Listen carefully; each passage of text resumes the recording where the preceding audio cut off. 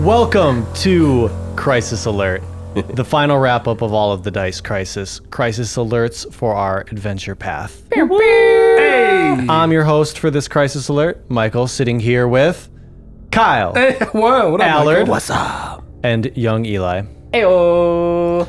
I'm going to start the Crisis Alert off by kicking it right over to your good old GM Allard to give us a general recap and a brief general recap followed by a Book 6 recap. Heck yeah. 6. Here we Y'all go. have come a long way in a short few months from level 1 to level 15 or 16 if you sold your soul to a demon lord.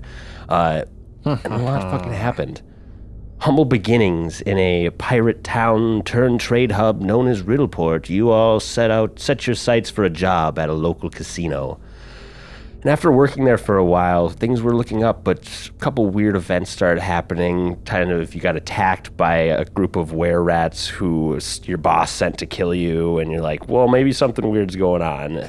Turns out Saul was being manipulated by a drow, a formerly legend race of elves who had escaped Earthfall by going underground and were tainted by the Dark Lands and being like too close to like the vaults of Rovagug and stuff like that. And they also Darkness they also accepted aid from demon lords to kind of get their power going. You Just know, a little taste of the darkness. yes, Possibly the Aboleths? possibly the Aboleths were the ones who started Earthfall. Yes, very scary. Maybe the drow should be against the Aboleths, like. Yeah. They had a big instrumental role, both of them. They Food could've- for thought. And it turns out that finding this drow links you to this kind of conspiracy within the elven community. And you were tasked by a Shinrakarath elf from the Mwangi Expanse who had come traveling the world in search of a way to kind of bring light. His people had a saying, I can't remember exactly, about light that directly matched the rhetoric of the Shinrakarath to be a light against the coming darkness. And he, Will you tell me his name? Quava. Thank Did I say you. that? No. Quava. Pay respect to the king. Asked you to investigate the site of a meteor that crashed on the Devil's Elbow. So you guys ferried out to the Devil's Elbow, find that the meteorite not only brought down a valuable ore known as Nokwal, but it also brought down a bunch of alien lions. And the alien lions, not like, one, they're very durable. Two, they can't survive in salt water, so it was good that they landed on an island. And three, spawn spawn zombies. Void zombies or something like that. Spawn zombies. They make zombies, so that thing was a very contained potential apocalypse of Galarian. Thankfully, it didn't take off. But searching around the island, you found that you weren't the first people to get there. Zincher's men had gotten there, and you've had tangles with him before. You're kind of on his good side up until the end of Book 1. There were some dwarves from the Gas Forges who had made it there. The Cypher Mages had made it there. Your friend Sam Beldusk was trapped in a tower, and you rescued her from all these Kata alien lions. We had the fun tower rolling fight. There was a crazy reveal that Brando, some dude that was derpy, was a double spy for Corvosa, who was there to like punish Zincher for crimes that he did. And all the while, Zincher was being magically controlled by another drow. For there were a group of drow still on the island who had been testing focus glyphs, a magic to pull meteors from the sky, and you had to all descend underground to fight them off. And in that fight, Lixie died. And in that fight, Lexi dies. And Bonnie and Clyde. Rest in peace. Rest in peace. Rip, the only deaths of the To them. campaign, Cheers. besides Quava. Yeah. Poor Quava. Poor Quaya. Quava's was a little bit more just kind of, whoop, she slipped away and Oops. and then he exploded. Oops. Yeah. Dead Quava. Thinking about it, Quava, maybe he deserved a backstory or something. He deserved a little bit. He deserved like a flashback scene or something. Yeah, for sure. He's in our in memoriam slides. Oh, for sure. We'll show those at the end. Yeah. So yeah, after kind of figuring out that there was some foul play going on in the drow communities, they're harnessing magics to try to pull things from the sky, much like Earthfall.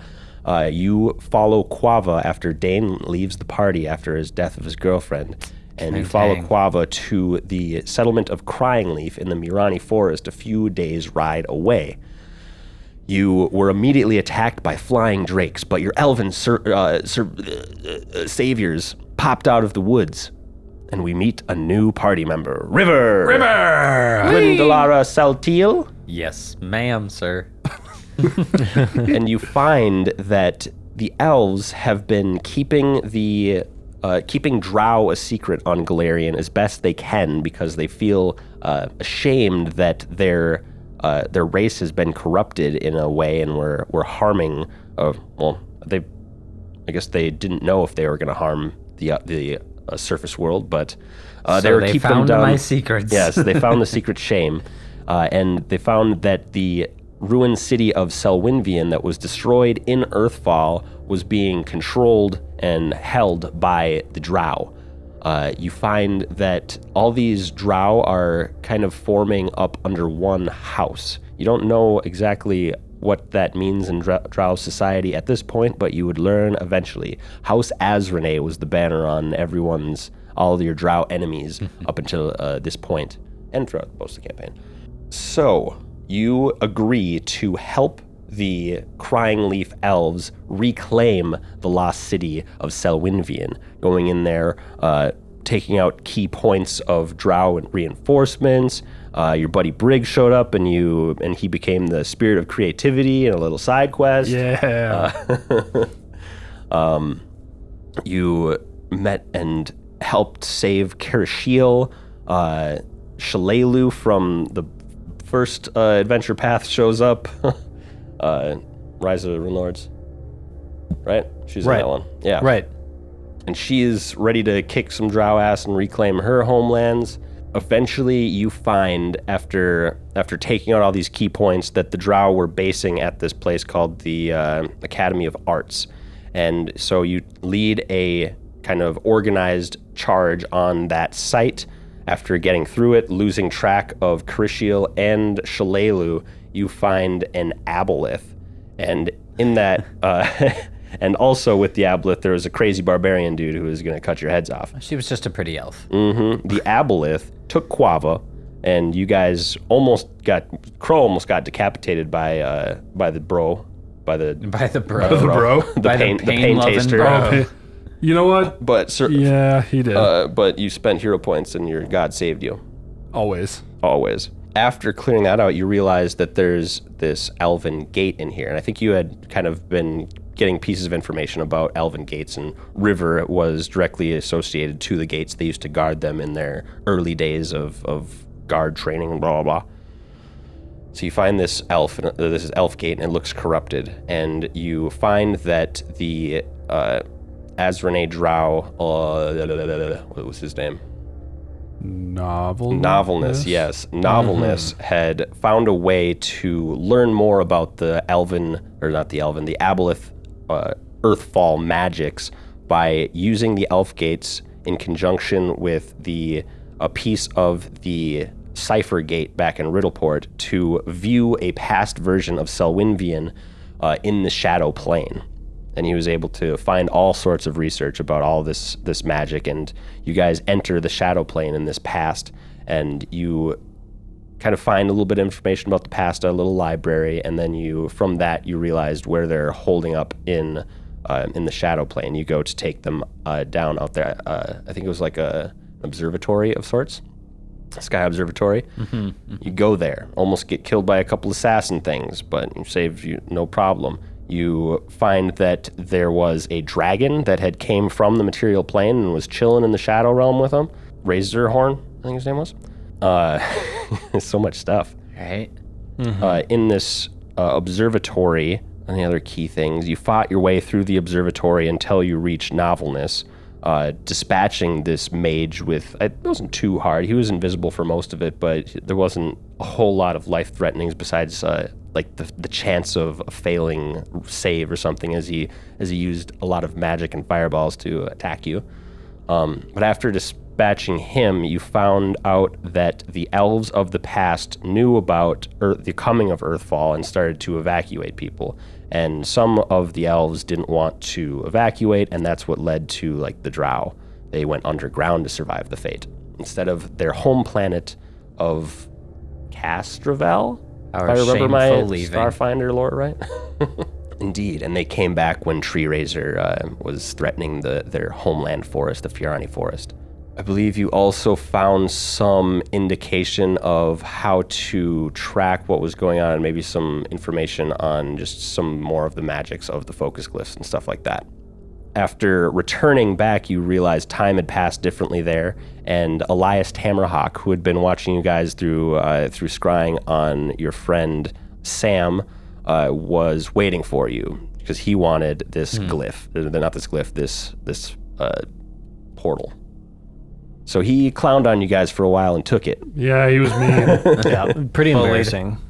And then you owned up to it and explained everything to the elves. I can't remember the queen's name of that region, Eviana. She then, you guys are probably going to go down there either way, but she's like, well, since you lied to us about nobody else knowing about this and you blah, blah, blah, would you go to the underground and be spies in Drow society? You guys agreed. Donning the skin of elves, you descended thousands of feet. Drow, my bad. Yes. You descended deep below Galarian's surface and made your way to the Drow city of Zernikanen, the last home of the elves, as their banners read on the front gates. Along the way, you met Gaddock, a suspicious Drow who was keen to know more about you. He wanted you guys to maybe sign up for the illustrious House Vonarch because he's like, these guys could be weird. And maybe if I get them there, I can curry favor with my matron. But you guys didn't know that at the time. You were like, nope, let's go check out the city ourselves. It was a little rough and tumble. You were kind of eyed by one of the houses. I can't remember the houses.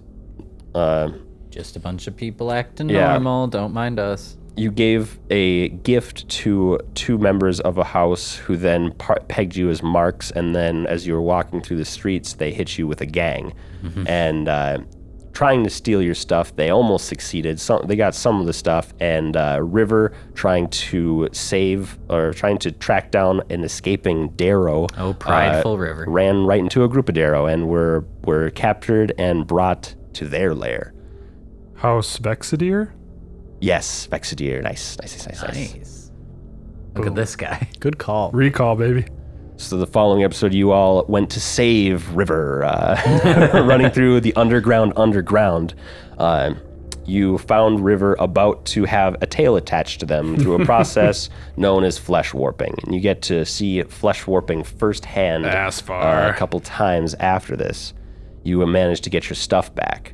And then you decided that after seeing this infamous bard, Donnie Whitehand, play at a bar, you ran back into Gaddock and you accepted the invitation to check out House Vonarch with him. And then you became servitor. Speed it up. A little faster. Okay. We're pushing 15 minutes. Word. So far. So yeah, you ingrained yourself in the House Vonarch, doing tasks for them, gaining information, and winning the heart of one Eskervala. My Vonarch. wife. And eventually there was an event, the Cyclic Slime, that kind of exposed a few different sides of what was going on down here. Donnie Whitehand exploded Quava, and you all were then contacted by the matron of House Vonarch, given a task. Once you completed it, she's like, so the Azrene forces are down here. She pointed them out to you because you had pretty much known what they were doing, not quite how they were doing it, and you needed to know where they were doing it. And she pointed them out. They were located in the land of Blackblood. And you're like, okay, sick, let's escape. She sent guys to kill you, and you took Eskervala to the surface. At the surface. At the surface, you were abruptly met by a elven lord who was a pawn of the Winter Council the whole time.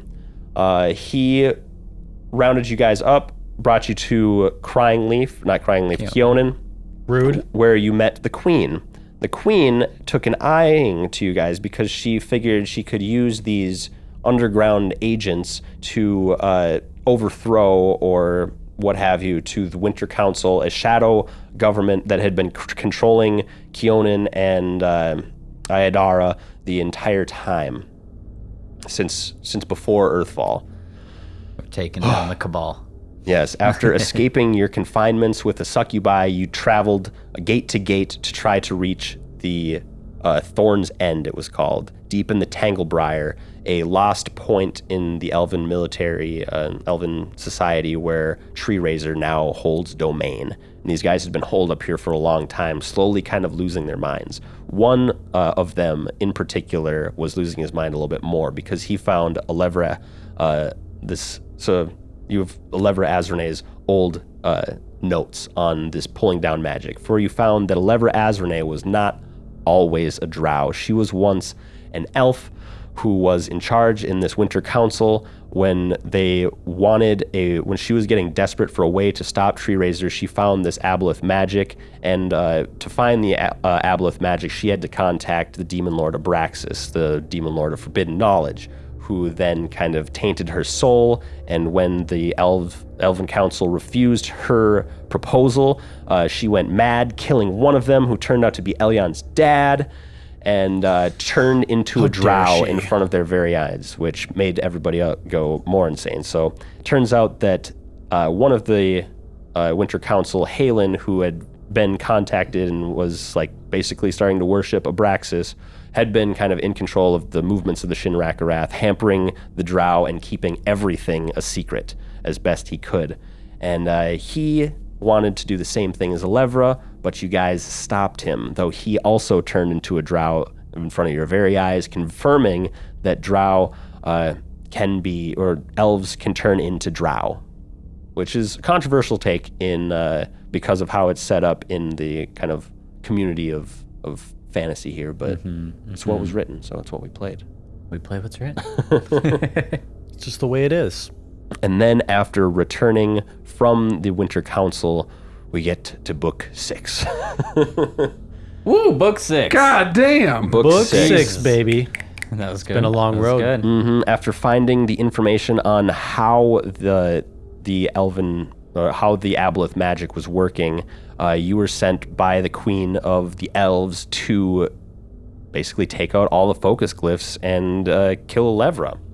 They could try to do it themselves, but they'd have to mobilize an army, and that would be noticeable. It would take too long. By the time things would get there, the Earthfall would probably already happen. So like, let's send some quick guys down there to see, who've been really powerful, to see what's going on.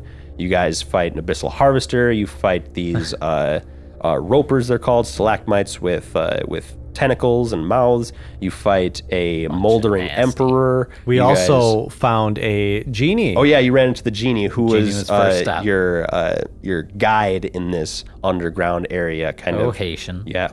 When you found her, the drow had actually put her in a crystal, and they were trying to fool whoever would come. She was like, they're gonna come here eventually. Let's station somebody to try and trick them. You guys saw through the ruse and took them down, saved the genie, and went on your task after getting some information from them. Abyssal Harvester, Ropers, Moldering Emperor, the Charta Village, and am I missing one? Let me see here. Did you get the one that was like electricity? The Blood Forge. Yeah.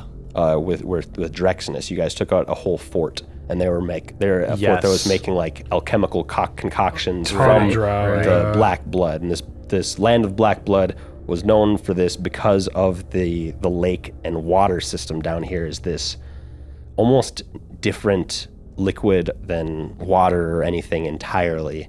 And there's a whole bunch of lore behind what that could possibly be. The Charta were kind of felt like they were almost directly connected to the land of the Black Blood through their deity and stuff like that.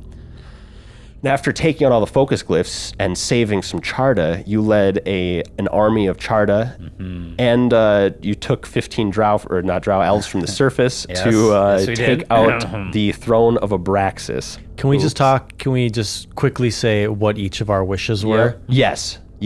Well, if you had more time to figure it out, or that is a question, but let's get to that later. Okay. Just a reminder of what are our 3 wishes that we picked. 15 elves. You picked 15 elves. Crow got a +1. I got a +1 to strength. Beautiful. And I got a stone that was turned into an ivory statue. Yes, A block of ivory. that you carved into a statue of yourself. That's for correct. Contingency. Yes. So now at the throne of Abraxas, an island in the middle of the Catherium, the lake in the land of the Black Blood, you are ready to take on your final enemy. First, you helped the Charda with their assault on the kind of barracks of the island. Just a quick siege. Just no a quick problem. siege. You made it through. You flew through this stalactite island that was pokey and just almost If I non-hospitable. remember right, we did a fire aerial bombing. Yeah, fire aerial Nice. bombing. That's pretty badass. And you made it to another middle of a lake, inside of this island in the middle of the lake, where the Lakeception. grand temple to Abraxas was a cliff face with huge doors carved into them, adorned with this snake iconography and snake tendrils just being carved into the entire side of the face of this cliff. But standing guard on the other side of this huge, magically created bridge was a Glebru demon and Vrock demons. They posed a challenge, but you were able to fight through them, and you entered inside after disabling some traps on the doors, only to find 8 priestesses ready to blast you. Down this dark hallway, you blasted those priestesses. Absolutely. And then you found, in the next room, a Zacabra demon, a creation of Abraxas himself. And this was like a demon, a big snake who was really attuned to just magical energy and was able to, it didn't work, but he usually is able to redirect spells and do a whole bunch of crazy stuff. He was also a challenging fight, but you guys knocked him below a threshold and he fled. Through the very next door, you hear the chanting of drow in Abyssal, and you open the doors to find Alevra Azrene, 4 drow priestesses, 9 drow warriors, and 5 Vrocks ready for you. Just some numbers, some small numbers. An Yeah. army, basically. Yeah, and 9 hours of battle later, after ups and downs, Crow sweaty battle. being saved by Orc Ferocity and teleporting and Dimension Dooring, Elion exploding at one point, being down at one point, summoning a Herald of Callistria, and falling at one point. And River, you were fumbling a little bit. Commanding troops, fumbling Commanding around. troops and fumbling. Just Making sure that all running. these lives you put into your hand were not. going to make it out alive. Absolutely. You didn't want to go and go to each of their families. Not ready to be the bearer of such bad news. A true But- captain. Even though True captain, everyone survived. even though you had There's a reason I am those who I am. fumbles, you had an integral play. Daylight in front of Drow usually blinds them, but Lantern Lighters at level 13, their daylight spell stuns light blind By creatures. the light Crazy. of this Elion, knowledge. seeing her chance, went and threw 2 rounds of magic missiles at this Alevra Azrene, who used a villain point to try to stop the second one. Back Took her from- down. Back from our roots. Dead we Levra. Destroyed with some of the most basic Dead things. I love it. Levra. And you guys never looted the body. Oh my god. What? Come on. We sure did. Come on. Rude. If we do, That's all right. We looted her whole house down Yeah, here. you looted so- everything but her body. there you go. But Someone would've I took can her tell you, head. I can tell you this stuff, and you can actually have grabbed it. But we that's forgot to talk amazing. about it in the episode. Amazing. But after your enemy was defeated, and their souls snatched from the material plane by Abraxas, you had the master glyph left. After studying it, you found that it had all the previous focus glyphs together, and it spoke this incantation. And you guys were smarter than me and figured out that this incantation was the true way to figure out the order in which the glyphs needed to be deactivated. Nice. It was a riddle. It was a riddle. The It was a whole riddle. time. And first try, you guys deactivated the focus glyph. You did it smartly. You had your buffs on. You were like, We're writing in notebooks. It wasn't an easy, but We you took out the guys- quill and you guys ink did to it. be like, okay, breathe, death, the fire. And yeah, after looting the place, except for Alevra, you teleported back to Magic Mercurial's magical shop of magic, startling him, having shots with him. then going and reporting back to the queen, who thanked you graciously, made you all members of her council, an honor that provides, I believe, 1,000 gold a month. I think you actually get if you do 8 hours of work a week on the council, you get 1,000 gold a month or some shit like that. What if I do like the bare minimum? That'd I'm doing be call-in eight hours messages. of convening a week. Lots of sending spells happening. It's like a Zoom call from home. You're like, I don't have to go in, but I can sending spell all day, baby. All right, as long as I can work from Yeah, from the Can road. I work from Riddleport? Work from horse. Yeah, and like you're probably like accepted roles kind of as ambassadorships in different areas since you wanted to travel and stuff like that. So maybe going to Zerda Canaan was part of your work for the elves for a little bit. And a meal stipend. How nice. Yeah, Wow.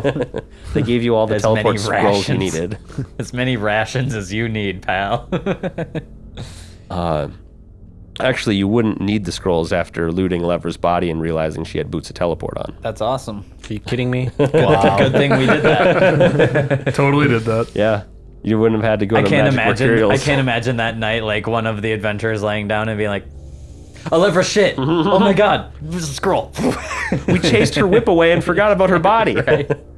You're like, one of us would have been laying there that night and been like, "Oh my god, I didn't even look at her." Didn't even look.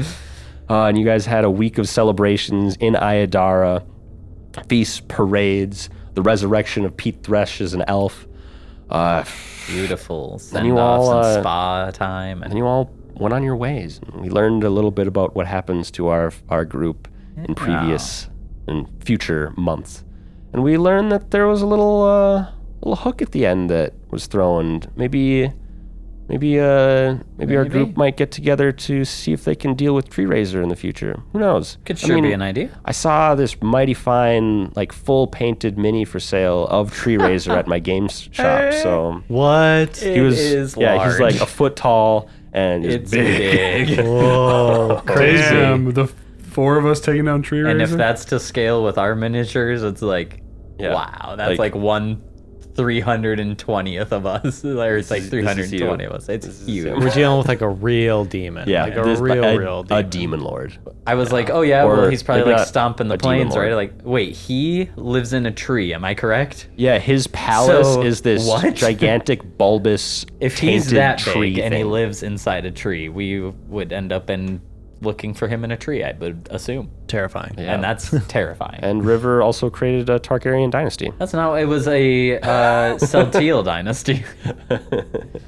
Yeah. Anything you guys want? Did I miss anything? No, you did a I good do job. want to say Time? thank you, Allard, for both the recap and running it. Can we get a round of that applause? was all on for him? top of my That head. was No beautiful. notes. No notes. Thank you. Here. Thank you. very good, very good. Wow, Yeah, it's- beautiful. Been a long adventure. Whew. That is a 3 years of plan. Hot damn. Well, I think Goddamn. from there, I just want to jump right Let's into get some to it. questions. Let's do it. Question time. Wow. All right. This is very serious. So, It's very serious. well, first, can you tell us what else Alevra had on her? And I'll probably have to. If you pass give me this my to computer back. Okay, first things first. At first, I was like, "Who's that from?" I was like, "Oh wait, that's." All right. I know that she Someone had the caught on boots there, like of you didn't loot teleport. that from. She had. Boots of teleport. Nice. I gave her a helm of telepathy. That was cool. That's why. Okay, all of her Oh, people sweet. were doing what she wanted without her saying shit. Yep. Uh-huh. Then the other stuff. I know I like gave her a +5 magical armor that had like moderate fortification. I need that. That fortification helped her out. Yep. Negating a crit from Crow. Can you imagine having a? So, man, I was that wanna- my double nat 20? Yeah, your double nat 20 negated. I heavily want that helmet of telepathy. Can you imagine the captain of an army with telepathy? It'd be exactly like what happened there. Like, you don't even have to give Yeah. commands aloud. It's And just if you, like, it's boom, the people one on know. her picture, so it's got like these These 2 weird blades horns. coming out as Oh, like God. horns on the top. Blade horns. Maybe you can modify it. Yeah, I'll Yeah. shave those Reskin off. it. Yeah. I'll shave off the horns, just like the shame I've held my whole life. Okay. All right, so she had this +5 elf bane dancing whip that was an intelligent item. Elfbane. Glad it didn't come at me. This was her greatest creation. She used the soul of the previous matron of House Azrene to create it, And yeah, it was basically a living whip. Does that mean she Wow. murdered the previous matron? Okay. Yeah, in that scene that Elyon saw. Yeah. Yes. Oh, yes. It all makes sense. She is the blade now. See, the +5 heavy fortification. Oh, she had it was supposed to be 75%. I was like, where's the 75% coming from? She has a +5 heavy fortification heavy shield. So that means the crit was a 75% fail chance. Wow. Her armor was a +5 improved fire resistance moderate fortification spell dodging Knockwool agile breastplate. Jeez. How many adjectives can we get? Yep, that costed 155,000 GP. That's crazy. But she created it, so it was only half. Yeah, using a little bit of the Knockwool. I'm impressed. I want to congratulate her on Yeah, making no that kidding. armor. It's ours now. Yeah, it's beautiful. I'm going to put it on a wall, you stupid. We're rich, baby. Each of us can she- take a piece of it and we'll be rich. She had a belt of giant strength +6, boots of teleportation, helm of telepathy, a dusty rose prism ion stone, a green pale prism ion stone, and a ring of protection +5. Wow. And then a it's on a girl. different page, but like she had a bunch of consumables and stuff too. Yeah, of course. Crazy. Of course she did. That's Yeah. like We kept all the of pressure on enough. that. Just her gear is worth more than all the other stuff we got. Right. By far. Yep. Yeah, her gear is probably half a milli. Minus just describing a room with piles of gold. Like, that's also very... A mil? That's a lot. I when dare you say say. piles of gold. She wearing millions? Not quite, but pretty expensive. Damn. Impressive. She in the 6 digits, some clothing at least. Yeah, I mean, she got to raid the Azrene vaults, and she's a bunch of her feats were directed towards crafting shit and like She old. ritual stuff. Got collector time. Not only building an empire, but also just generally building The collection. things and Yeah. stuff. Yeah, she had that lyre of building. Oh, yeah. She used that to like make the tunnels that you guys walked to actually get here. Stuff like that. Cool. Impressive. Awesome. Like some of them. The first listener question that we're going to start with comes from Tilda. Tilda. And before we get into questions, I would like to just say thank you to, and I had a great time at our final listening party. Yes, thanks everyone Yes. showed up. Thanks to Hell everybody yeah. in general. That It was awesome. it was a really good way to wrap up the adventure. Just Made my heart warm. sharing our feelings with all you lovely people. So thanks again. Rooting us on live was fun too. It was nice too because it was the first one we had done. So now that was like a test run to actually open that floodgate. Maybe that'll be Yeah. easier to do down the line for even like crisis alerts and things like that. Oh yeah, absolutely. But now we know how to do it. It worked fine. Yeah, it's super fun when like I know that there's like a big moment coming up and listeners don't. It's like, Yeah. oh, they reacted to one thing, and then I'm like, I have a gift for this right now. Being ready with GIF wars. The GIFs help animate it for sure. It was awesome. So yes, thank everyone at the listening party. Hell yeah. Question from Tilda. Which book would you say was your favorite or had your favorite moment? Who'd like to go first? Anyone have one right at the top of their head? I will say that I think so. Like my favorite encounter of the book of the whole thing, I think, was in book 2 with that rolling tower fight, just because that was kind of fun and different. But I think my favorite overall book was book 1 because I just had so much more time to just soak myself in Riddleport and everything.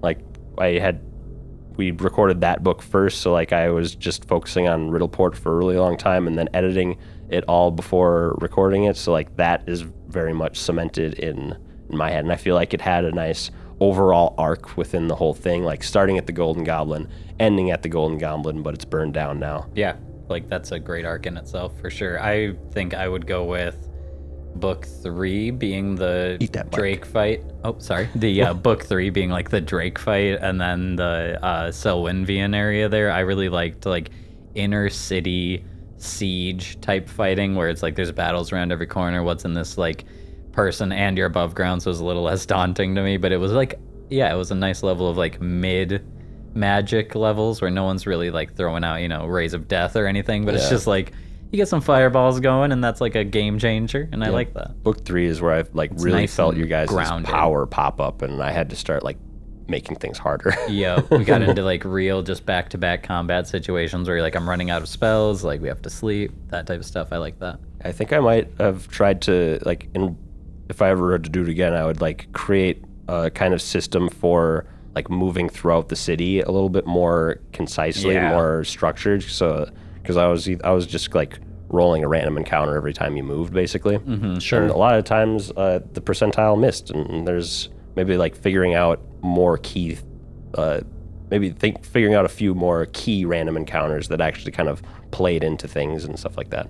Or maybe like a subsystem that's more like a little bit more hand wavy about a regular encounter that's not too crazy, where it's, I don't know, more soldier battle overhead kind of stuff. I don't know. Yeah. But anyway, more combat focused and control of troop, but not troops, just like your party that way. I like that. This is a tough question. I like this question. I think, when do we go underground? Is that book 5? 4. 4? Yes.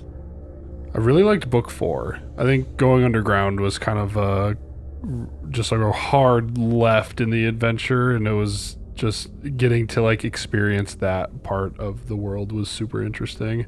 Culture shock part 2. I really like Zernikanen too. Yeah. I liked to have the idea of having a big orc go undercover as a drow.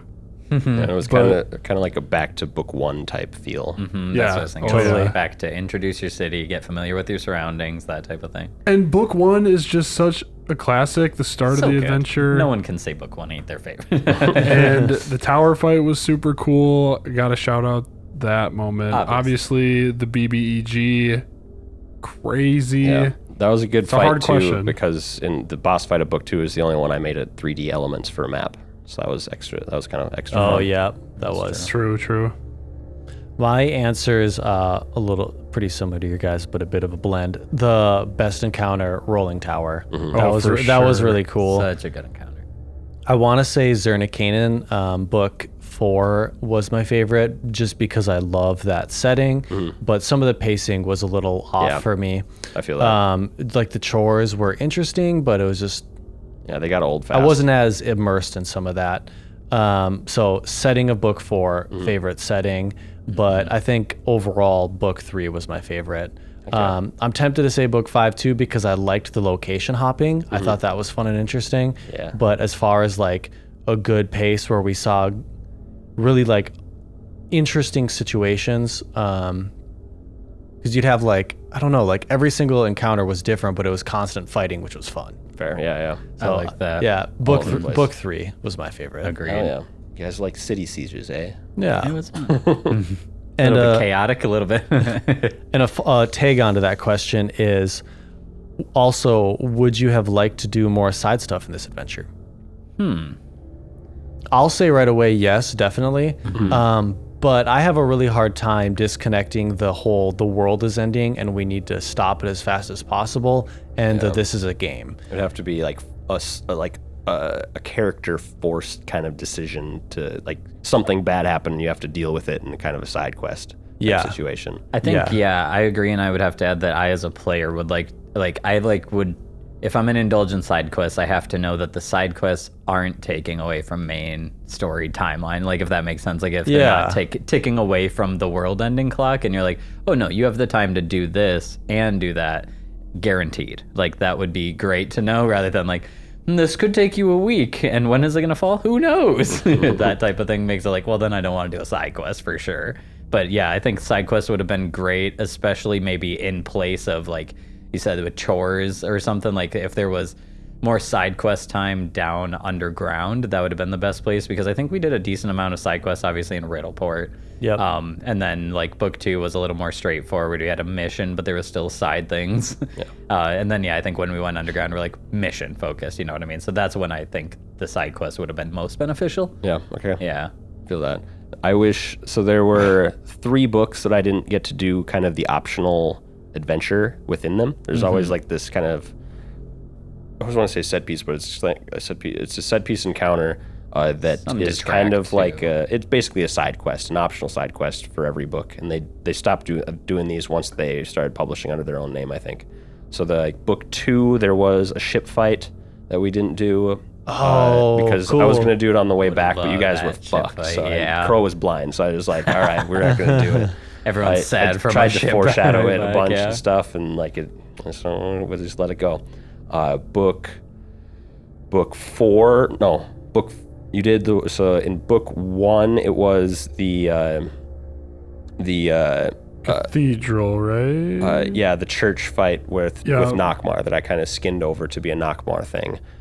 In book 3, it was your little quest with Briggs. That whole place was a side quest, written out adventure. Book 4, it was the Morlocks. I used that set piece as a way to kind of like shoot you guys into House Von Arc. Sure. That whole Morlock area. Actually, yeah, the Silverhand and the Darrow thing underground were side quests. As far Yeah. as I'm concerned, those are little side things. Those Yeah. are nice.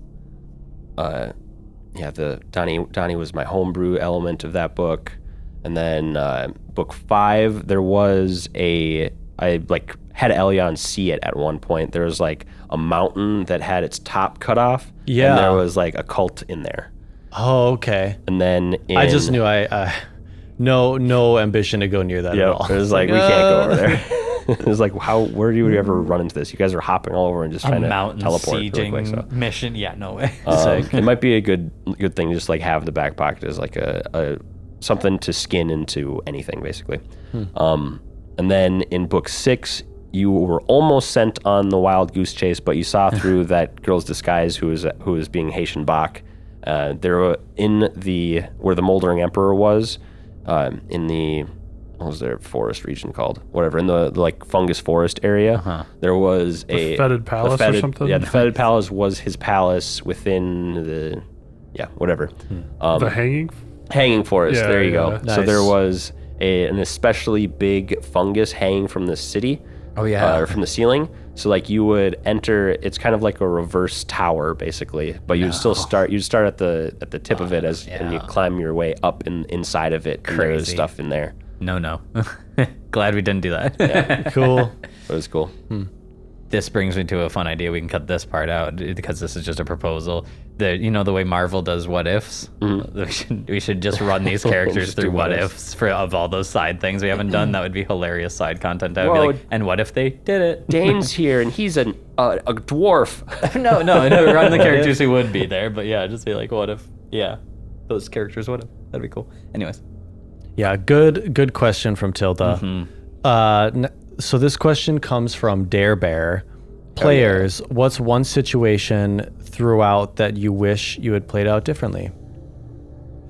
So, Eli, I like Kyle, that. either of you have a thought? What's one situation that you wish you had played differently?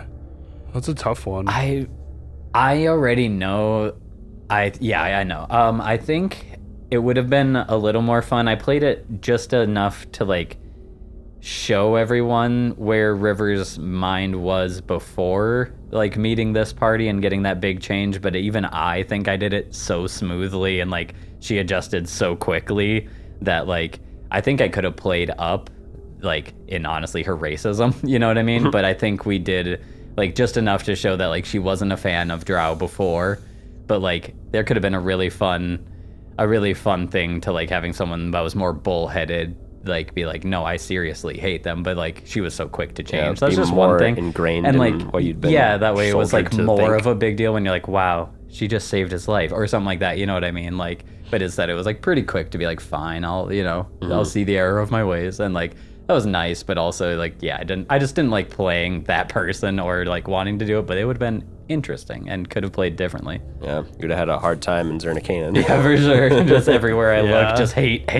Which I mean, I had it anyway. I tried to you play got it through tortured a few Zernicanan, and I was like, times. and fuck that guy, and you're proving my point, and you're Yep, no kidding. The torture and the Yep. robbery doesn't help your trying to put a tail on me, getting cut open like a butterfly. I was like, you're not helping the point. If it was Dane, it would have been like, this is kind of like Riddleport, but Right. River didn't, Like, didn't have that. Yeah, it was just a horrible time for her. I think for Crow, it would go all the way back to book 1. Just acting out of emotion when he learned about his mom. I feel like it was kind of, I played it as the character would have played it, but I think it would have been smarter to maybe huddle together, think of a plan, and then see how that battle would have went, rather than it just becoming a scene of Crow's mom just getting Just a tortured DM took and- over scene. yeah, in front of. So as like a player, I think I wish I would have maybe had more control over that situation rather than just Yeah, like- handing Allard the keys. Go tell Dane and his gang goons and Elion and her magic, and maybe that would have went differently. But but to the story, we were still so new to each other that I feel like I played it as the character would have played it, but it would have been interesting to see how like a first bond forming fight it could have been. And how funny it would have been to see our low level asses just get wiped up too, but maybe your mom wouldn't have, Yeah, I mean it's a We what-if probably for would have sure. got wiped out, but Yeah, it was. You guys were. I think you probably weren't level 2 by that point. yeah, right. Like, well, we're in that first, second level. Oof. It would have been a little more difficult. Coming in there hitting 1s and 2s on damage. Throw out a D4 Yeah. magic missile. Ooh, D4 plus 1. Let's But go. maybe if you went quick enough, it wouldn't have given me enough time to add in that Crap, a Grotus whole kind Grotus. of evil cleric slant to it. Yeah. Yeah. And maybe there wouldn't have been old man Pidge with Geezer the, Pidge? Geezer Pidge. Geezer Pidge. Oh, the old man and Blind his man that you left alone in a temple with a bunch bunch of of dead dead. bodies. of his family too was down Sure there. Like did. one of his family members. Was that a nephew? He was just in Cousin charge. or Yeah, something? Nakmar, I said, was his nephew. Oh, okay, And was yeah. taking advantage of him. Yep.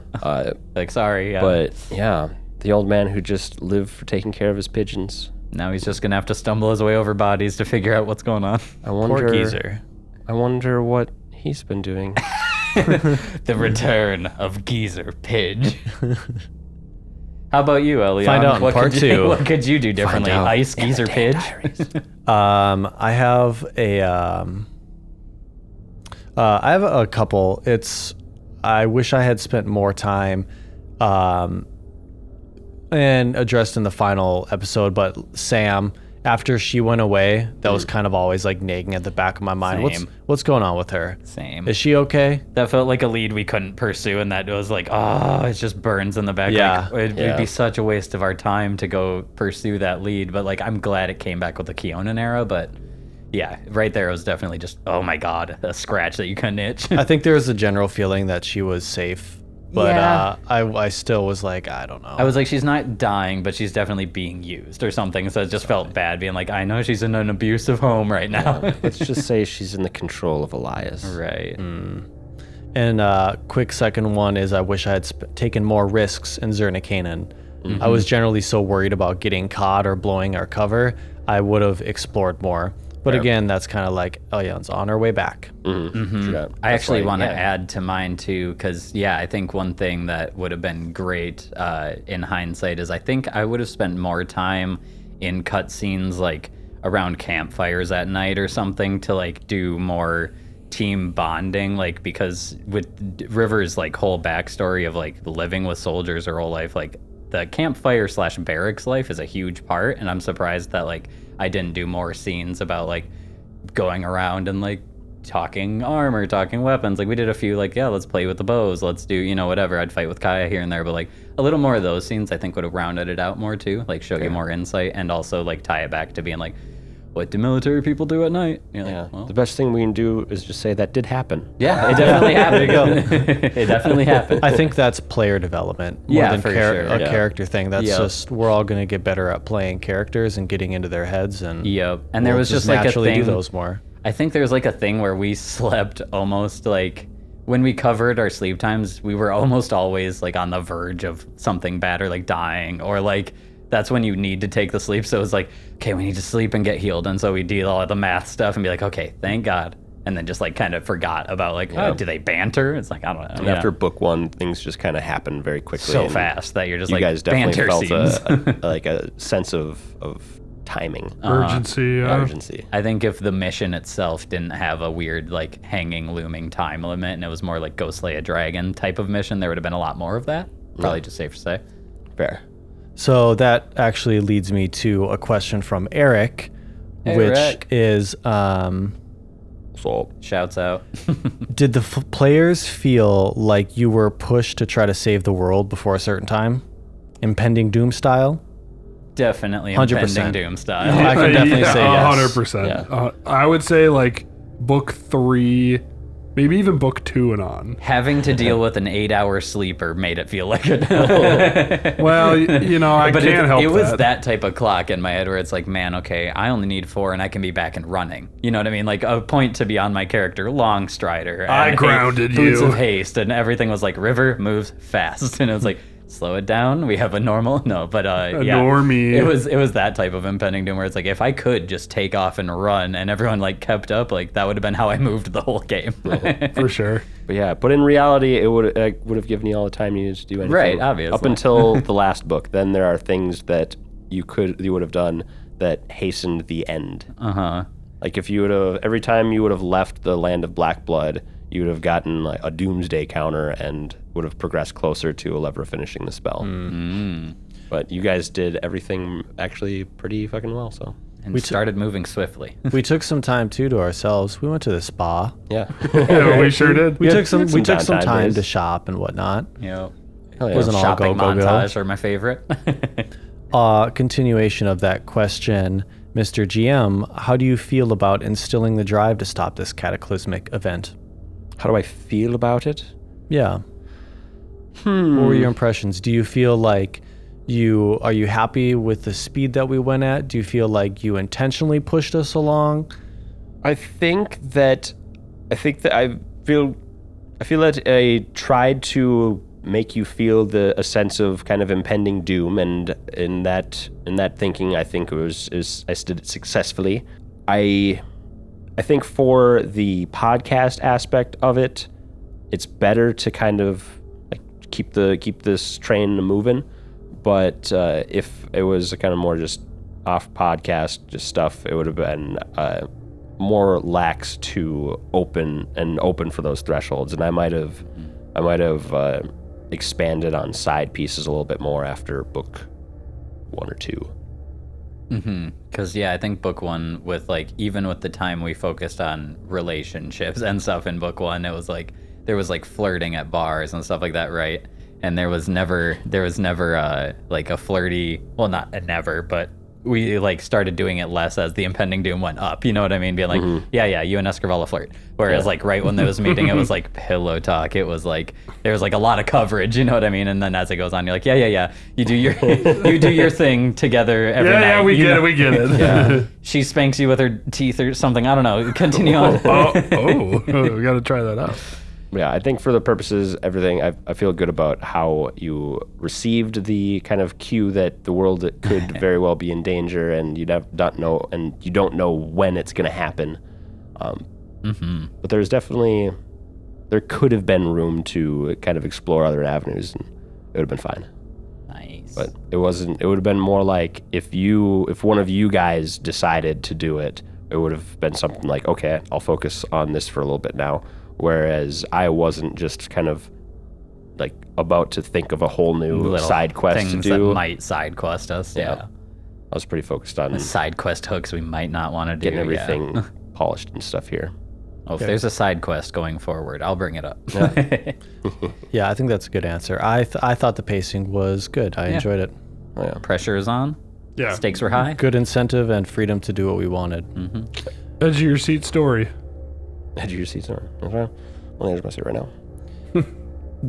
This question comes from Sir Newt. So, Hello, Newt. Players, what were your most satisfying kills?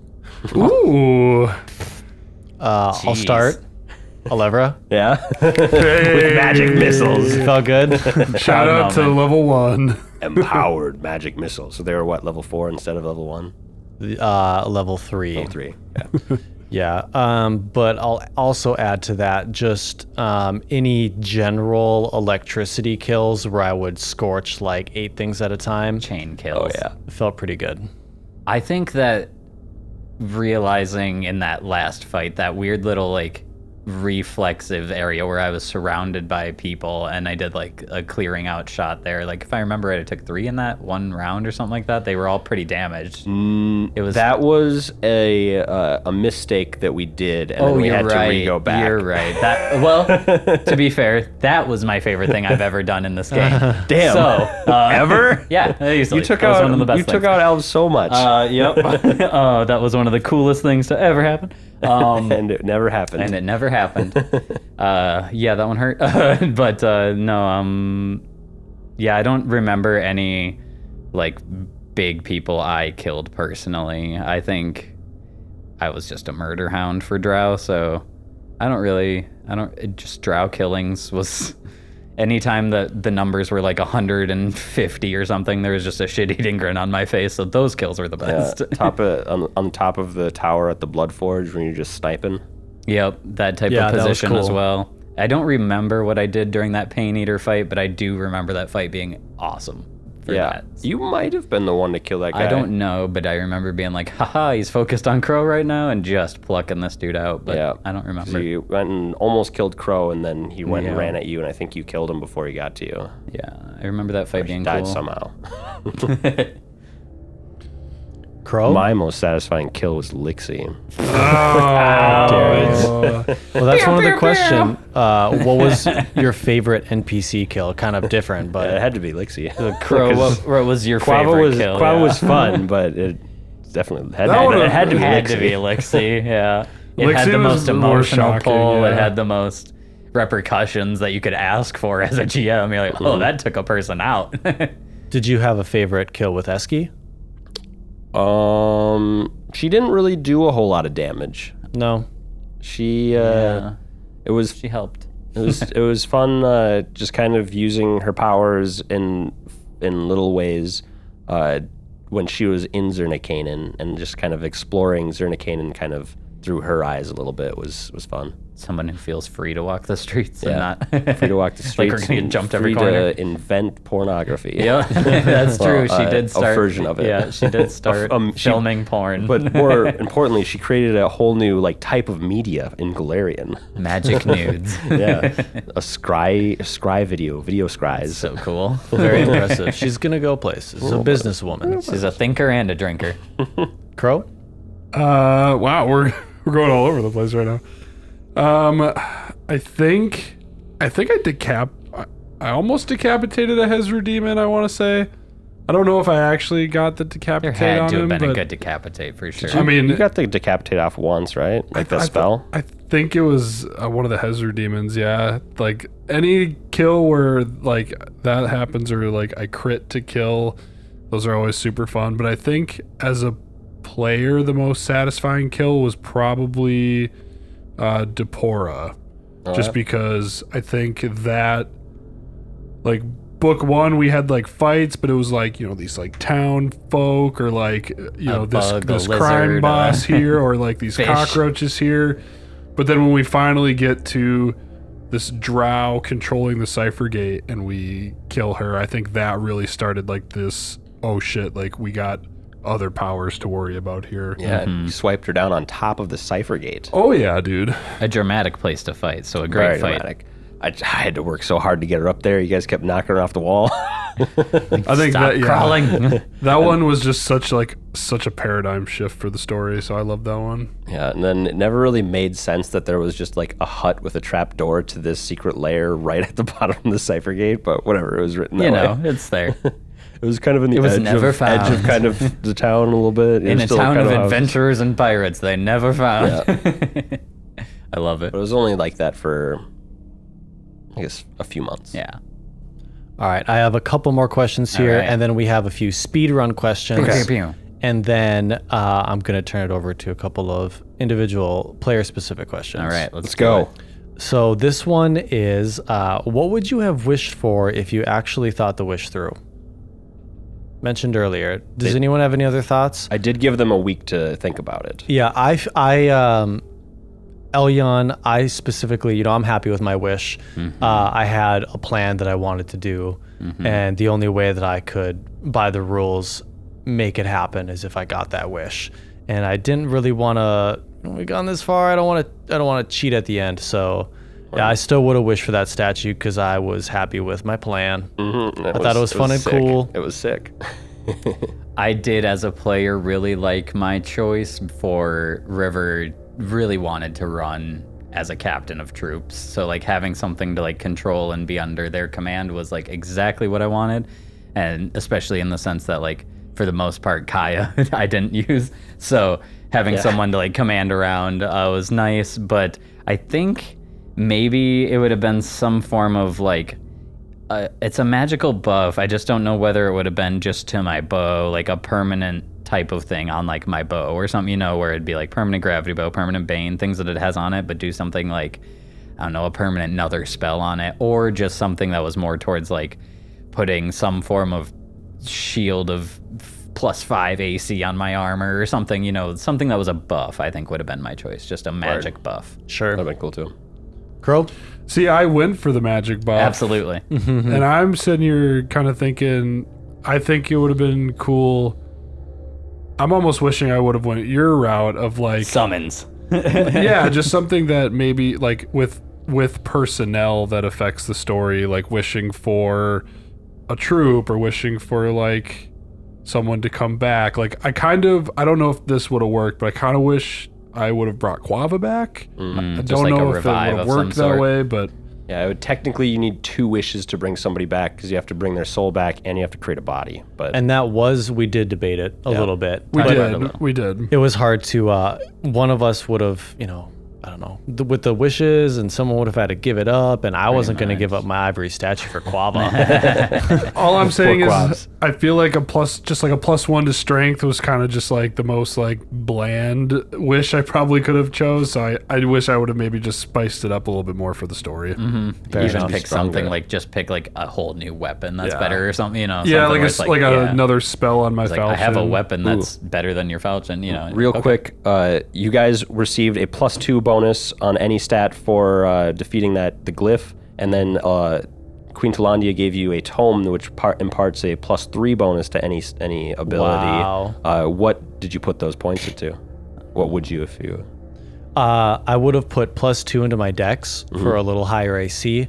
+3 I haven't thought about as much, but I think I would. It's hard to say Constitution as a wizard. Yeah. Plus you have that amulet. You have so much bumping you health up. already. I mean, maybe I would have gone into Charisma just to push it, or Intelligence, because my Charisma was already at 24 with everything I had on it. So Intelligence might have been a nice way to push that up Yeah, you without get having a to worry bunch about more it. skill points too with that. Yes. I And think languages that you never chose. You don't just learn a language. By putting a point in linguistics, it doesn't make sense. Eliana has no time to study. She doesn't know 12 languages. It makes no sense. I hate it. I would probably go with, knowing where River's going now, it would go towards something along the lines of like boosting diplomacy. So like, what's that? Charisma. Yeah, I'd probably end up going charisma because like up until this point has been 0 diplomacy. Like I'm a follower, you know what I mean? So everything was 0, like on that sense. I couldn't persuade shit. I think I would go up now in that I'd almost put all 5 right into charisma just to be like, I'm a leader now, you know what I mean? I've done the trial that I think the leader had to make. So it's like now verified leader +5. You got more confidence. Yeah, I was like, oh, I could shit. I could see it.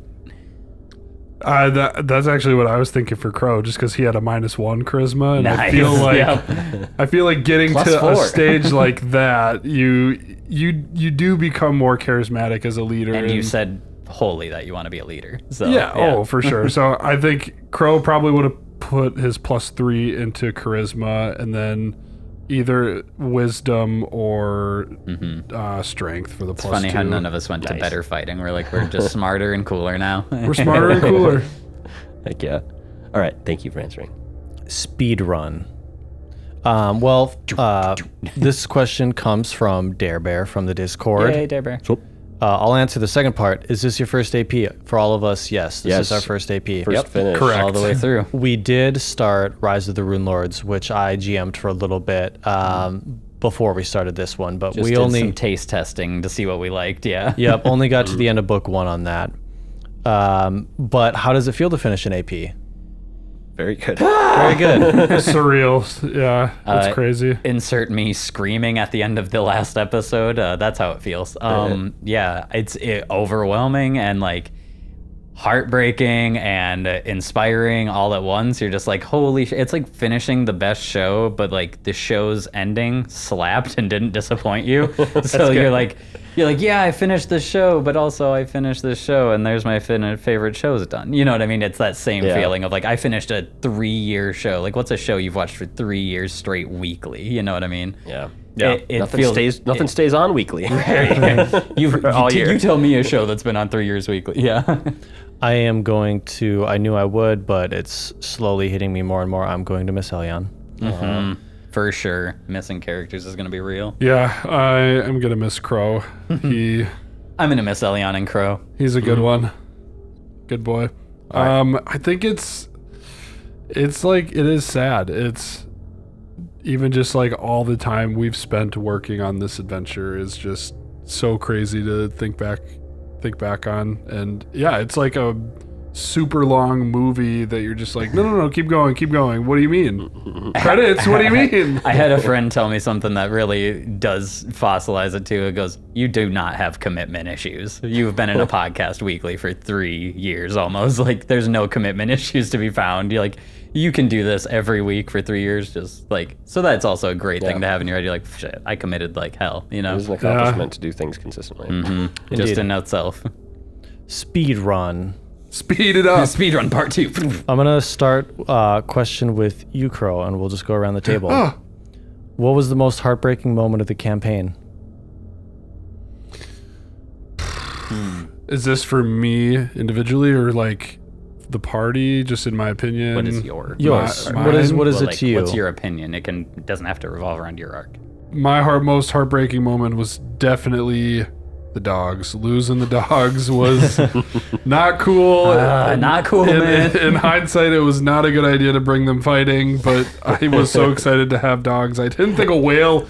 Why would I think a whale would Why swallow would you them? expect a whale? No one sees a whale coming. No one sees the whale. I didn't see the whale coming, so I would say the dogs, and of course, Lixie as well. That was a tough moment all at once. My most heartbreaking part was not killing anybody in the final boss fight. Oh, I mean, poor Not for lack of Allard. trying. Someone went down. I know, but they weren't dead. Eli? I would have to say more even than Lixie's scene would be Dane's leaving scene. That was like the saddest Facts. moment in our whole show. Like, that was like tears in the voice, like written out notes. I think that was the saddest thing, and also like heartbreaking in a cool way. There were real tears. This is true. Yeah, that's true. That's true. True, that was a sad Joy moment. from me. Pure joy. Yeah, Dane leaving and Lixie burial all at once was pretty sad. For Elyon, it was finding out that how her parents had died, partly because that sucked, but also she didn't think that past would be coming up at all. And it just kind of hit her all at once. And also it was like her dad was kind of missing. So all of it was like, she never felt like she was on such an island. I gotcha.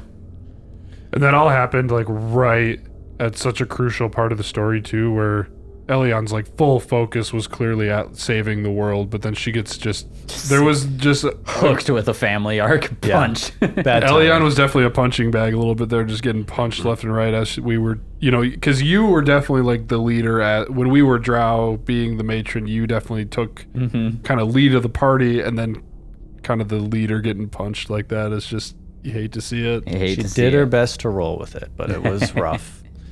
Allard, what was the most exciting The most exciting, moment of the campaign? it's probably just killing a lever with magic missiles. Honestly. Either that or Exciting. the Menetherian heal 2 contingency combo was probably the most exciting. Those are pretty riveting That was moves. dope as hell for sure. I almost want to say when I first saw Crows do like that was like some weird death form thing behind him. Like there's like a Shadow Reaper thing or something. Oh like, my what? That blew my mind my just class as a player. ability. Like that was Drag him to hell. that or was something. exciting to me. I was like, oh, That's cool. Yeah, because he had asked That for shows- Rasmuth to change his domain. That showed some I did. power. I changed it to like damnation or something. Yeah, the Damnation Inquisition. Let me just find that really quick. Yeah, it was basically a modded Phantasmal Killer. Yeah, we don't need to find it. Yeah, without killing. What? You don't want to know? I mean, it's long already. The speed round. We don't need to read fair. out the spell. Fair enough.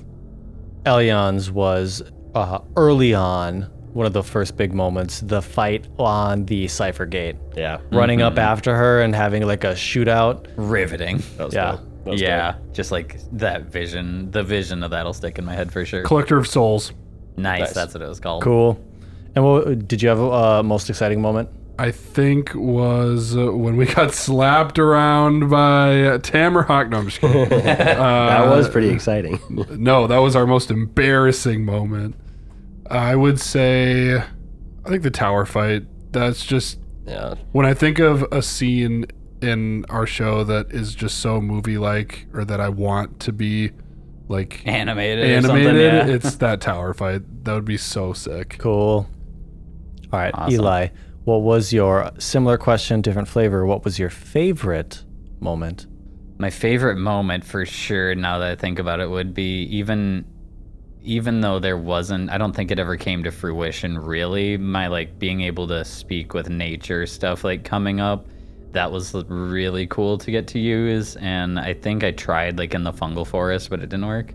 But It was just too far away. yeah. But that type of arc in there was really cool to me. I think that was a good moment for book 6. I feel like it's lackluster, but the bigger one would be just the Abyssal Harvester himself.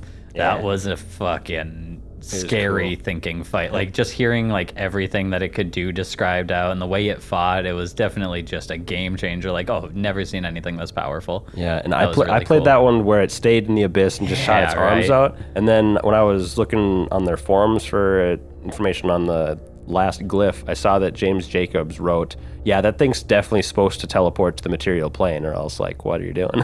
Oh. I was like, "Oh, well, whoops." That's funny.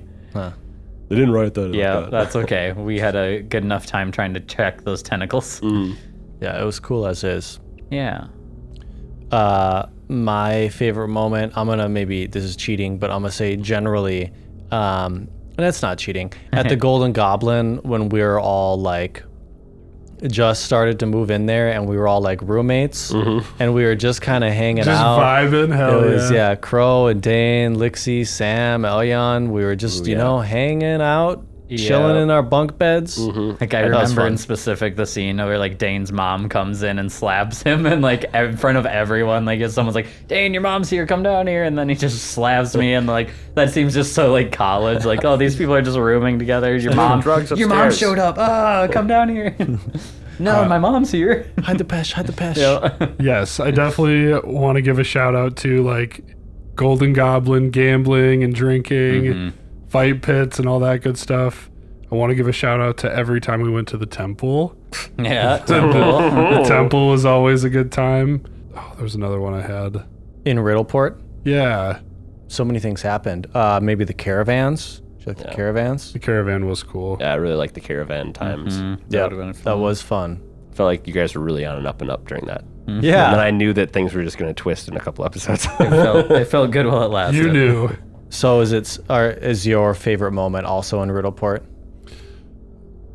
I think that it definitely has some of my favorite moments, but I think one of my favorite moments was in Zernikanen when we were just starting to get to know Escrivala and that whole pillow talk scene. Yeah, Yeah, that was fun. Oh, That was such a like nerve-wracking moment as a player and, Yeah. and as a character, just kind of like, I am in a pickle here now. Let's just test Our your whole will for cover a while. could be blown. Yeah, that was just such a like, Clutch, she's with it. just like it was just like such an uncomfortable moment, but like in a suspenseful way for sure. But yeah, shout out to Riddleport, just vibing out, figuring out who we are. That was Good times. good times. Absolutely. Allard? I'm going to say like moments was definitely in, I think in that Star Caravan era, Uh-huh. that string of episodes, because that was like the first, I guess it was the second like homebrew aspect. Like I reskinned a written encounter, like an optional written encounter for the Nockmaar stuff. But that was the first time I was just like, let's just throw a whole homebrew party in here and see, and just like it was a way for me to kind of introduce a different flavor of Galarian coming in and kind of use them to foreshadow kind of Starfall stuff. I like that. I liked the carnival scene was fun to put together. And I could tell you had fun with the tarot readings. Yeah. It was Yeah, when really you guys, cool doing like the star visions and the crystal ball and Yeah, stuff. I feel like one of that my was awesome. favorite decisions was when you were just like, Elion was drunk and was like, let's go confront the Starstone, the love Star that. Caravan people. It was Yeah. like, oh, okay, you want to go talk to them? Cool.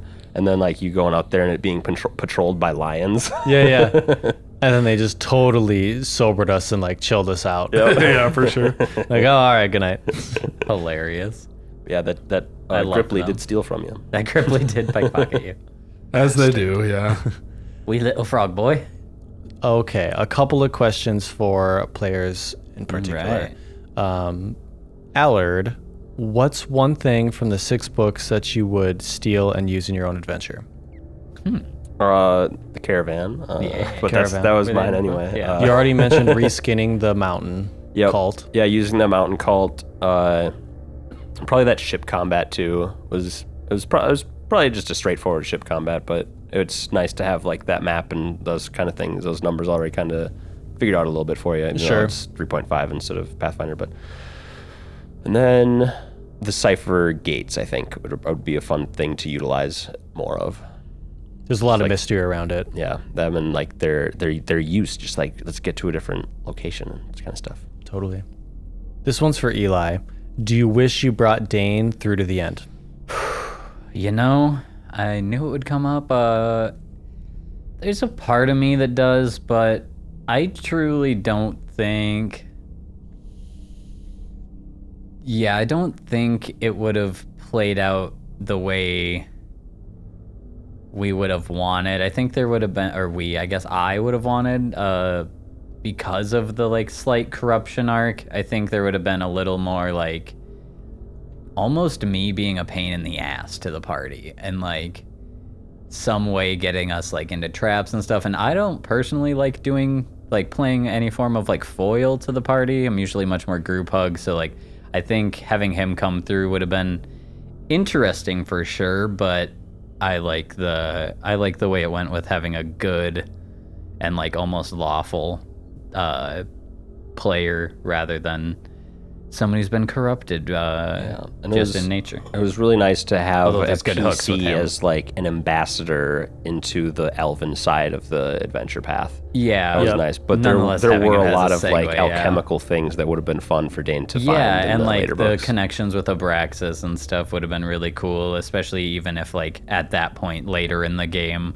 Dane had maybe shaken his ties with Abraxas by the time that we come to like a huge temple of Abraxas. Mm-hmm. It would have been interesting to be like, wow, you know, I could have been right here with her or, you know, something like that. Yeah, and it never occurred, but if you would have brought Dane into like Selwynvian, the bow would have like changed to hide its Abraxas iconography That's from funny. the elves. Cool.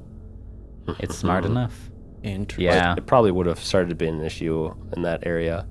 Would Who be knows what cool. would've happened. Would have been spookier. Might have Probably would have had to do a side quest about it. a few, Yeah, no kidding. a few little side stories of what's happening to Dane, which now we've done anyway. So Maybe Which a he little- already got it anyway. we already got a spin-off. Can't get greedy. Yeah. I can't have a man eat the cake too. I have one for Crow. How do Oh. you Crow, not Kyle. Crow? question for young Kyle. Are you happy with playing in Orc, and how do you feel about being like one of the different races? I guess my question: how did it feel to be that like outlying race amongst so many elves and humans in Riddleport? I love that you asked that because it was definitely, I mean, when we were in Riddleport, it wasn't really a thing. You know, there was all sorts of people running around, even orcs with Croat. Yep. But I mean, basically, once we finished with the Devil's Elbow and once Dane stayed and we just were riding off, like it was such a foreign thing to him. And I feel like I tried to like come through with that in the RP a little bit, but I kind of wanted his arc to feel like he would get accepted into a society as an outsider. Like that was kind of the goal the whole time, was part of his ambition to go with Quava and Elion on this journey that he knew clearly wasn't really not that it wasn't his problem, because it was. He wanted to save the world as like a top priority, but it wasn't something that he probably would have been included in if people were just chosen out of a group. But he felt very honored to be a part of the journey, so it was an interesting experience. But I think it was cool that one of us was kind of an outsider as the story continued. So I kind of liked playing that part, and I tried to have it come through in the RP for sure.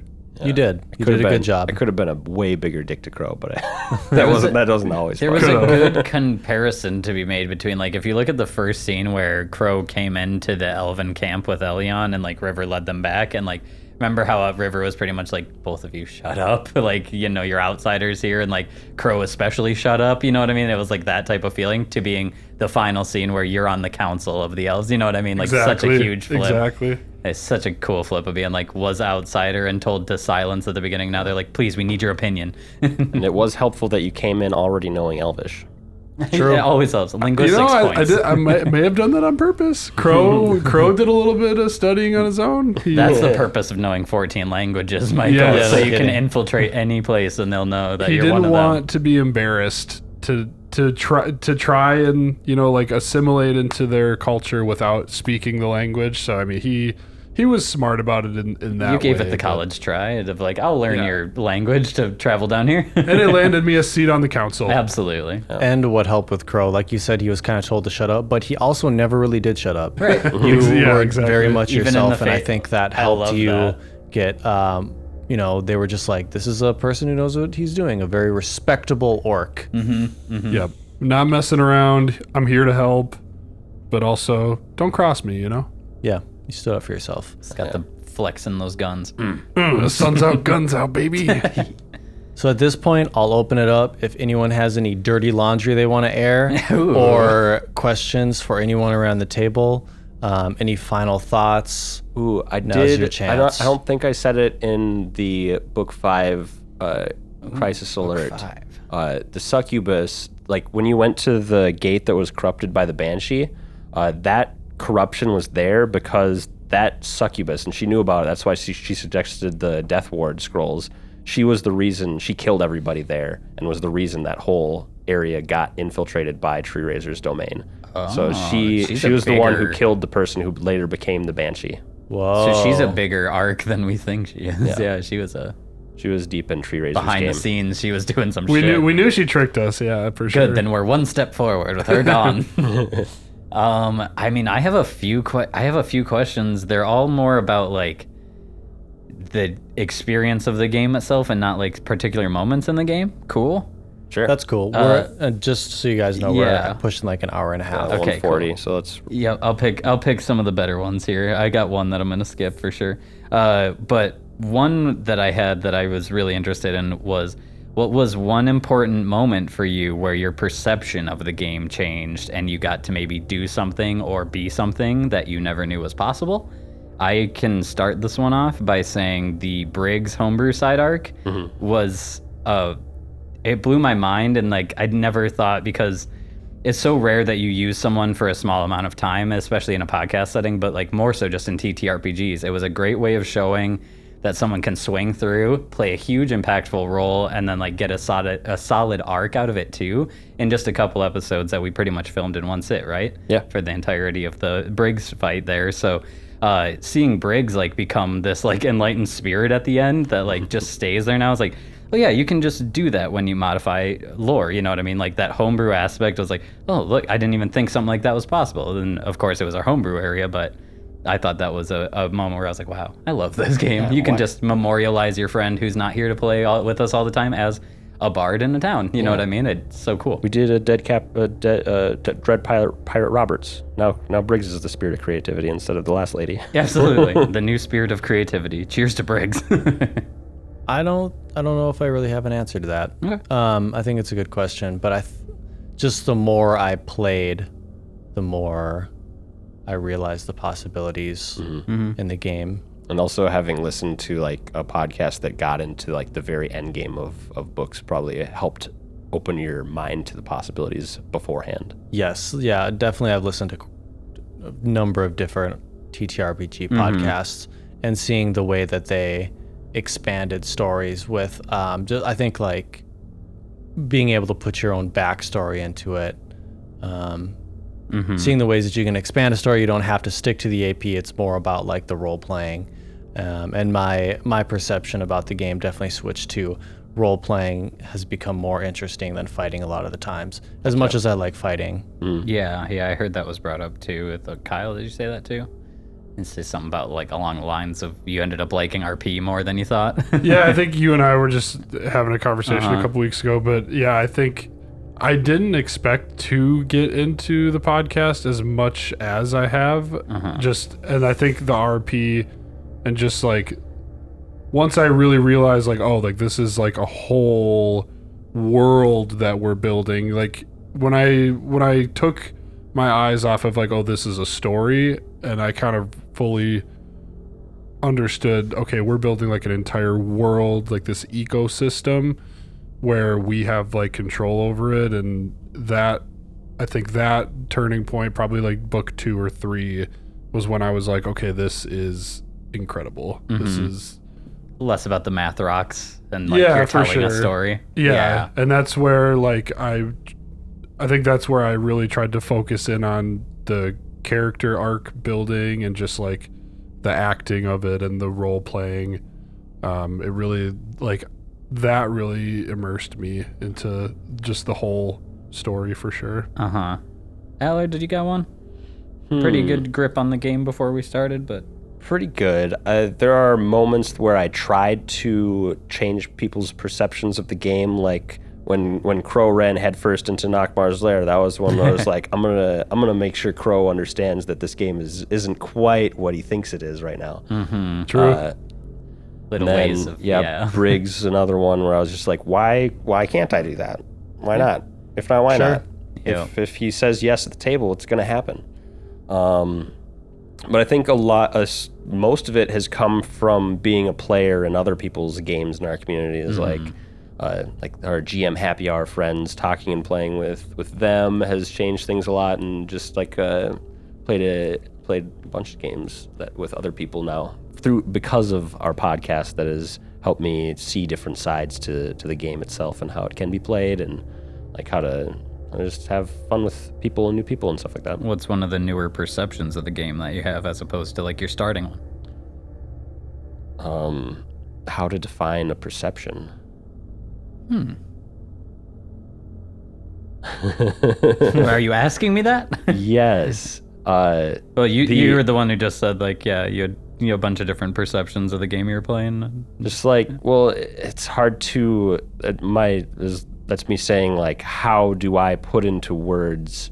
What was your mindset before on it? What's it now? Like mindset's another word. Yeah, I don't know how to describe a mindset in that way. Okay. I feel like all of us have slowly developed in a similar attitude, just like a broader understanding of all of how to just generally being a better player at the game. Yeah. Especially coming from when I first ran Rise of the Runelords for you guys, and I've definitely said this before, but I think, and this is everybody, but it was like no interest in investigating or finding mysteries or anything. It was simply like, okay, now what? More of a video game style of play. Okay, that's a way to go. And killing things. And I think we've all just sort of refined. Yeah, I've started. Yeah, that's a good way. Yes. Playing other people's games has like, I've played in other people's games way less video gamey than I do in video games. I found that I like a lot of the like what can come of failure just as much as I like what can come of success in a lot of ways. and then just like seeing how other people GM and how other people play characters is illuminating. That's a good point. And you don't really fail and restart in this game like you would in other games, or like quit. It's not really try again. No, they're dead. Now, what are you going to do about it? Fail, now what? Yeah, I like that. Rather than fail, restart. It's fail, now what? Yeah. So in that way, I don't really look at the game as like, I don't feel like I could fail. Where at the beginning, maybe I did. I very rarely mind a story fail. I mind combat fails very much. But like if it's like, make a perception check on this book of infinite knowledge, and you're like 1, it's like that's also a hilarious story. And just like open up a book, like fuck, fine now. Like that's equally as good of a story arc to me. Going back to that idea of we're building this world where it's like, nope, this is the world and that person's gone. Or like something to a failed knowledge check is hilarious. You know, it's like a whole party misses a knowledge check. That's just part of the story now. And we could have died to a lever in the end, and possibly we have to deal with the world after Earthfall. Bunch of That would have been repercussions cool. that could have happened. I was hoping that we could explore that world, but it's good that you guys saved the world. And it wouldn't have ended the world. It would have just made the world pretty shitty. Yeah. It would have destroyed Keonan. Would have ended some people's worlds. And maybe some neighboring countries quite a bit. But there were like different stages of failure. Like once you started getting in, like deactivating a couple focus glyphs and stuff like that, like the meteor would maybe hit the wrong spot, or it would break apart in the atmosphere and things would get bombarded, or maybe it would just be enough to like catch the forests on fire, stuff like that. What else we got? Any other questions? Yeah, I got one more and then I'm done. I'll leave these ones out. Okay, yeah. Now that we have finished a 6-book campaign, do you have any new preferences in gameplay? High magic, low magic, RP heavy, combat, espionage, rule heavy, rule light, etc. Any new preferences in gameplay? The Elion's chain lightnings made me miss the days in Riddleport where that wasn't a spell yet. Oh, yes. Back to the good old days. But no, I think doing a lot of like high magic, hard to like comprehend and describe things did make me miss kind of the Riddleport scene where things were more concrete to how I can understand a society. Yeah. Like if I would have read more things on different elven societies and stuff like that, it would have been a different kind of feel for me. But I was stretching the limits of my knowledge outside of fantasy, or outside of this fantasy, when the elven side of things came around. Yeah, it definitely got high fantasy enough that maybe picturing some of the things wasn't as easy, or describing things wasn't as easy. I would feel the same way that I now feel like I lean more towards low magic, and I played a low magic person, so I was happy with it the whole way through. But I like a low magic world, and I think like as far as RP heavier, I like more RP. I love all the espionage style scenes of finding information, going behind people's backs, talking to people. That stuff was great. And then like even just rule light stuff, like when it's simple things like, you know, not rolling when you don't want the outcomes of a roll, like all those little things where it just like you take some of the math out of it and let the story tell itself. I love that type of play now a lot more than even I thought I would. I thought I would end up liking the high combat a lot more, and I don't know, even seeing triple digit damages just didn't tickle my fancy as much as like a good diplomacy check, you know? I can vibe with that. The espionage stuff is super interesting to me. Just like the riddle aspect of it, you know, kind of you got to find your way through a problem. Kind of the problem solving of it is definitely something that really kept my interest. I like the high magic. I thought it was cool that I kind of did a hybrid character where, yeah, he was really focused on slapping people around, but he had some spells that definitely came in handy. High magic was fun for me. I might do my next character as like a sorcerer or war priest type of spellcaster. Lean into it. Lean into the high magic. I thought it was cool, but Nice. Yeah, like I said, this just running this adventure made me like RP a lot more, so just leaning into the high RP is definitely what I want to do. And next character being game. extremely magical and high RP sounds awesome. Yeah. I also like high magic. That's just what I do. No matter what game I play, as much as I try to avoid it, I'm always like, first playthrough, it's always magic. Fireballs and lightning. Fireballs and lightning. I like big epic spells, and yeah, I think that's a lot of fun. Also, I couldn't have pictured myself doing something like, what is the Pathfinder has an AP? You're in like, is it like Count Drac? Like Oh yeah, what's their Carrying Crown? Carrying Are you Crown? thinking of the D&D's Curse of Strahd? Curse of Strahd? Maybe I'm trying. There's a particular AP where it's like mostly espionage. And you're like in courts and whatnot. Hell's Rebels. Yeah, the one where you're at the good side of Hell's Angel or Hell's Rebels and Hell's. It's two. There's a two set. One's good and one's evil. Shit. I have the books. Yeah, right. I know what you're talking about, but it's the good version of that where you're doing the Hell's Regency. Rebels is the Regency one. Hell's Nice. Vengeance is the evil one. Okay, That's right. I couldn't have seen myself doing a mostly a role-playing game before, but now I totally could. I think it'd be a lot of fun. And then as far as the rules, I want to learn all the rules now. I just feel Yeah, same. it helps me like structure a game by having like very like solid like checks and balances, as much as it's like nice to be able to swap and do obviously like leave things up to it's a game and like, okay, we're gonna do it different this way. Rule of cool. Rule of cool is definitely fun.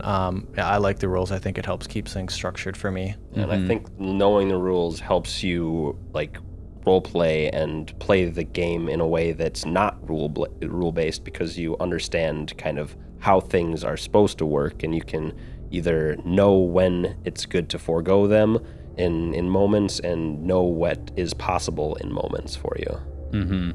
I think my quarrel with high magic came more or less from like the actual spells themselves and stuff like that, and more to like I wouldn't be able to handle like a large spell book and like all of the choices that come from that while trying to stay immersed. That's where my like disparity comes from there. So it's not even like a hatred of high magic. I love when other people are using it and it's happening around me. But like the idea of me flipping through a spell book like takes me out of it to me. I like that, because when I was Magus in Michael's Rise of the Runelord game, I like made my own spell book that I could flip through and like check off the spells that I have prepared and stuff like Cool. that. And I like that aspect of it. I got very in tune with my spells, so it became there's obvious spells that like I could just spam this for like half the book, but having those options just gives me a little variety. Yeah, you could end most encounters in 2 to 3 chain lightnings want. if you have them. Yeah.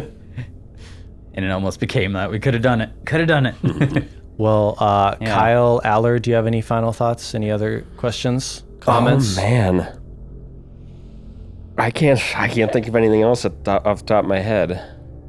There's probably something, but we've exhausted a lot of it already.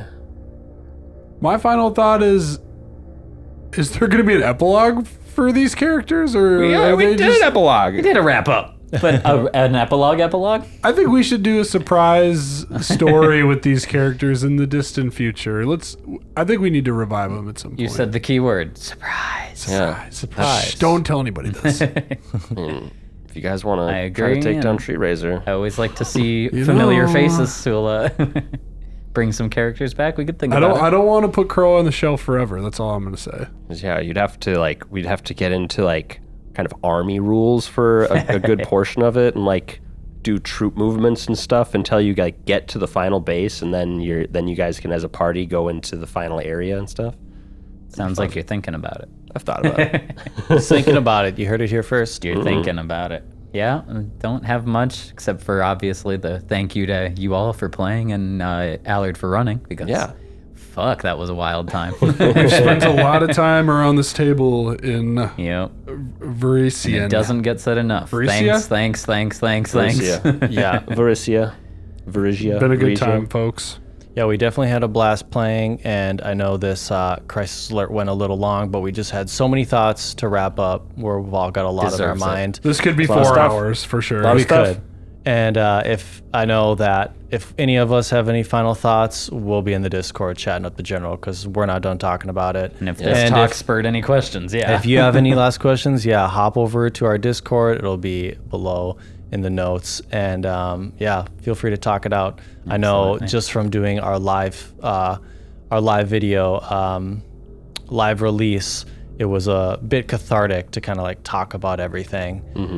So hop over there if you have any final thoughts. Otherwise, much love. Thank you so much for joining us. Thank you, everybody. Thank you. And keep your eyes on the Discord and this channel for future releases because we're not done, folks. Announcements coming soon. Yeah. Huzzah. Stay tuned. Thank See you, ya. everyone. Bye. Bye, everyone.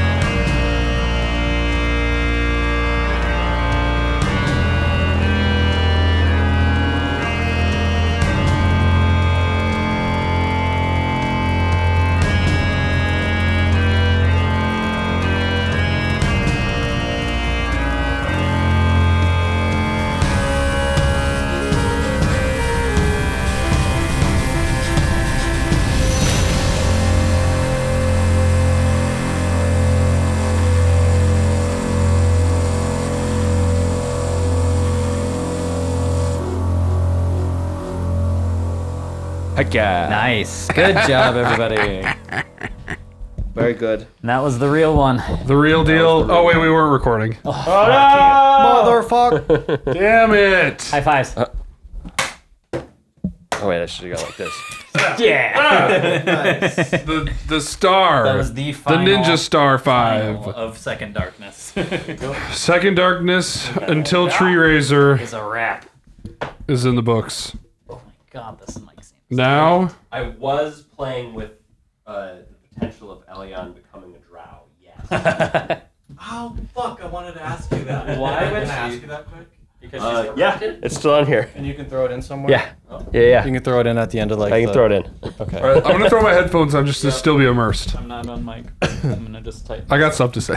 It doesn't make noise. Blah, blah, blah. We're bringing it back. Bonus question. No, just kidding. Do your thing. Question for you, Allard. Yes. Early on, you kind of hinted, Elyon's eyes had slowly unadjusted a little bit to like the light. She was having a harder time seeing, and Alevra herself became a drow after doing some evil acts, and there was definitely kind of a balancing of Elyon. Is there a chance? Were you ever thinking about the fact that? Were you ever thinking that Elyon herself would go drow, and how would that have played out? Yes, I was playing around with that idea, especially early when you were kind of seeped into the, I guess, like, Riddleport's considered like a chaotic evil town, basically, in a lot of ways. So, like, the path of drow, to get to a drow is you have to do some pretty evil things and, like, intentionally destroy things, and not literally destroy things, but the sense of destruction and evil acts in general. So like you're on the edge of it more in book 1, and so like I kind of introduced a custom kind of corruption path that I was gonna play with, but then every time I made you like roll a will save to see if it would manifest again, you passed it. And Had no idea. and except one, and that was at the end of book 1, and that's when I think your eyes adjusted. Was the tampering with the Nocticula tattoo like also kind of drawing darkness in? Yes, definitely trying, but then you stayed a good person. What can I say? You didn't make very many evil decisions. She kind of she had generally good intentions. Yeah. she has people she cared about on the surface, and it would be hard for her to forego them. And so you stay an elf, a lowly elf. So you stay in elf. And would Eski ever turn to an elf? How does this work? There is no precedent of that, but the drow have been kept secret for so long and were never given the opportunity. I mean, I don't know. There's also like the societal thing of, oh, you're good, you're white again. Yeah, That's kind of fucked. it's If you questionable. bathe them in holy water. Yeah, we won't open that can of worms. There's a lot to be said about drow and elves. Cut it. Yeah, it Rewind, was rewind risky even again, doing Kyle. this. Throw in the rewind sound. Kyle, rewind. Thank you.